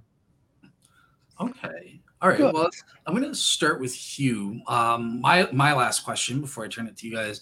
The last remaining couple minimal relevant features. So superficiality. How does the traditional painting mechanism explain the superficiality that we see on the shroud, as well as the uniformity that we have? Again, whatever degree you think it's uniform, can the traditional painting account for what we see? Hugh, what's your take on the traditional painting on that front? Very unlikely. I think someone actually painting the painting, almost certainly the paint would have gone through and he wouldn't have minded. Whereas laying something down on a substrate, you can quite easily make it sufficiently weak so that it doesn't come through the cloth. So yeah, I mean, I've not been I've not been fond on the actual using a paintbrush to produce a painting hypothesis ever, I don't think. What about uniformity? Because you mentioned that you dispute that it's precisely uniform. You think there are variations, but do you think that the traditional painting method could account for even the little slight variations that you were trying to point out, or would it be much worse? Would it fail on uniformity? It's very difficult to say. Can I draw a picture? Sure. I very rarely lecture without a picture. Now, here's a couple of threads, and one idea is that some threads are colored and some threads are not, and the more colored threads there are, the darker the image appears. But I think it needs greater magnification than that, because I think the threads themselves are slightly patchy in their color. And again, each individual bit of color may or may not, I haven't seen them closely enough to say that this bit is the same color as that bit, but it does mean that this thread ends up lighter than this thread, even though the color on it is the same color. Mm-hmm. Could painting do that? That's one way of doing it. Are you talking about the fibers or the threads? Fibers, individual fibers. Fibers. Uh-huh. Yeah. Okay, and just so I know, so are you saying that the traditional painting method would be able to reproduce this spotty type of uniformity that you're going for? Or? Yes, it would be. Okay. Provided you used one color. Obviously, if you used, if you had a palette, then you'd produce two colors. But if you only have one color, you can only produce one color. I mean, that's what. Yeah. Okay. You know what I meant by uniformity. Okay. Mark, what's your take in terms of superficiality and body image uniformity? How does the traditional painting method do on those features? I don't think it does, but low energy, low penetrating radiation could easily do it. Okay. All right. Awesome. And yeah, and I promise for you, Mark, I have a radiation show planned, so I'll have you, Bob Rucker, and stuff. We're going to do a panel show on the radiation things as well. Definitely. Okay. All right. Cool. So that's a total failure. Joe, what's your take in terms of the painting hypothesis in these? Yeah, I don't think it can be done with painting, and I would also make a peripheral point is in that the cloth, the shroud is a very expensive cloth, and I think one has to throw out the question: would a medieval forger use such an expensive cloth to try to fool somebody? Wouldn't he try to save some money by using the cheapest cloth he could find? And so I think the expensiveness of the cloth is another point for its probable authenticity. All right, awesome. Well, that does it for my question. So I'll just go around. Is there anything that we haven't, Joe? I'll start with you. Is there anything that we haven't discussed regarding the traditional painting that you want to discuss with the other panelists? Not really, other than I think over the years the painting hypothesis has been pretty well discredited, but obviously there are people out there that probably think it is a painting, because that's sort of a logical conclusion for most people, especially if they haven't done a lot of reading about it. Oh yeah, it's probably a painting. So, but I think over the years, I think it's been pretty much highly discredited. Awesome. All right, Mark, is there anything regarding the traditional painting hypothesis or McCrone's work that we missed that you want to discuss with the others? Or well, I think we've covered it really. It's if you're going to go to the next step, then look at what's going on at the molecular level under painting or other artistic indirect painting, that kind of stuff. Look and see what your sample, assuming you can make an image that has some of the other large scale issues that we were talking about, like negativity and a highly resolved positive and three-dimensionality and all the other stuff. See if your image, what it's like on the molecular level, and compare that to the molecular levels on the body images of the shroud. All right, awesome. Hugh, over to you. Is there anything regarding McCrone's work or the traditional painting that we've missed? No, I absolutely agree with Mark's last statement. Let's have a go at it. But I do think when people criticize the painting, I think you can certainly criticize the pigment. I'd be very happy for people to say, well, if there's no pigment, you can't have an image. And the idea that it was done by a stain or something like that, maybe it's a good idea, but I don't believe it. And there's minimal evidence for it. But I think the whole issue of superficiality is a massive red herring. Here is a blank piece of linen on which I have rather roughly and quite aggressively placed an image. Can you turn that over? Because I think I actually saw some redness penetrating the back of it. You can probably see through it. Maybe, yeah, like it looks like it is penetrating to some level, because I can see it through that. So even on the fabric level, it failed. So can Julio. That's his double superficiality. I mean, it's not going through very much, is it? Anyway, so I think I'm not fooled by superficiality. I don't think it's impressive. It turns out not that something is superficial and something else isn't, but that in fact everything is superficial. Get hold of a thread. I don't know whether it's true.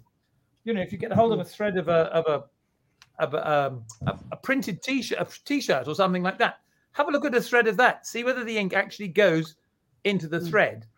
And I'm I haven't tried it, but I'm guessing it probably doesn't. Yes, but Well, each why do you thread, think? Why do you think Stirp? Why do you think Stirp wouldn't have noticed that was not unusual? And why did they make? I think, but this is true of so many statements that came out. You know, the first thing, one of the things was that there are no brush marks, as if every painting has to have brush marks, but most of them don't. Especially watercolors, they don't have brush marks. You don't have to have brush marks on painting. An earlier one was that it didn't have an outline. Well, you don't have to have an outline on paintings. It's not important.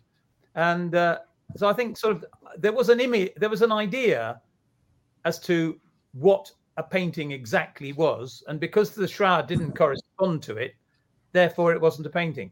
Whereas if you think more in terms of a depiction, or as I say, as a print or something like that, it turns out that in fact, the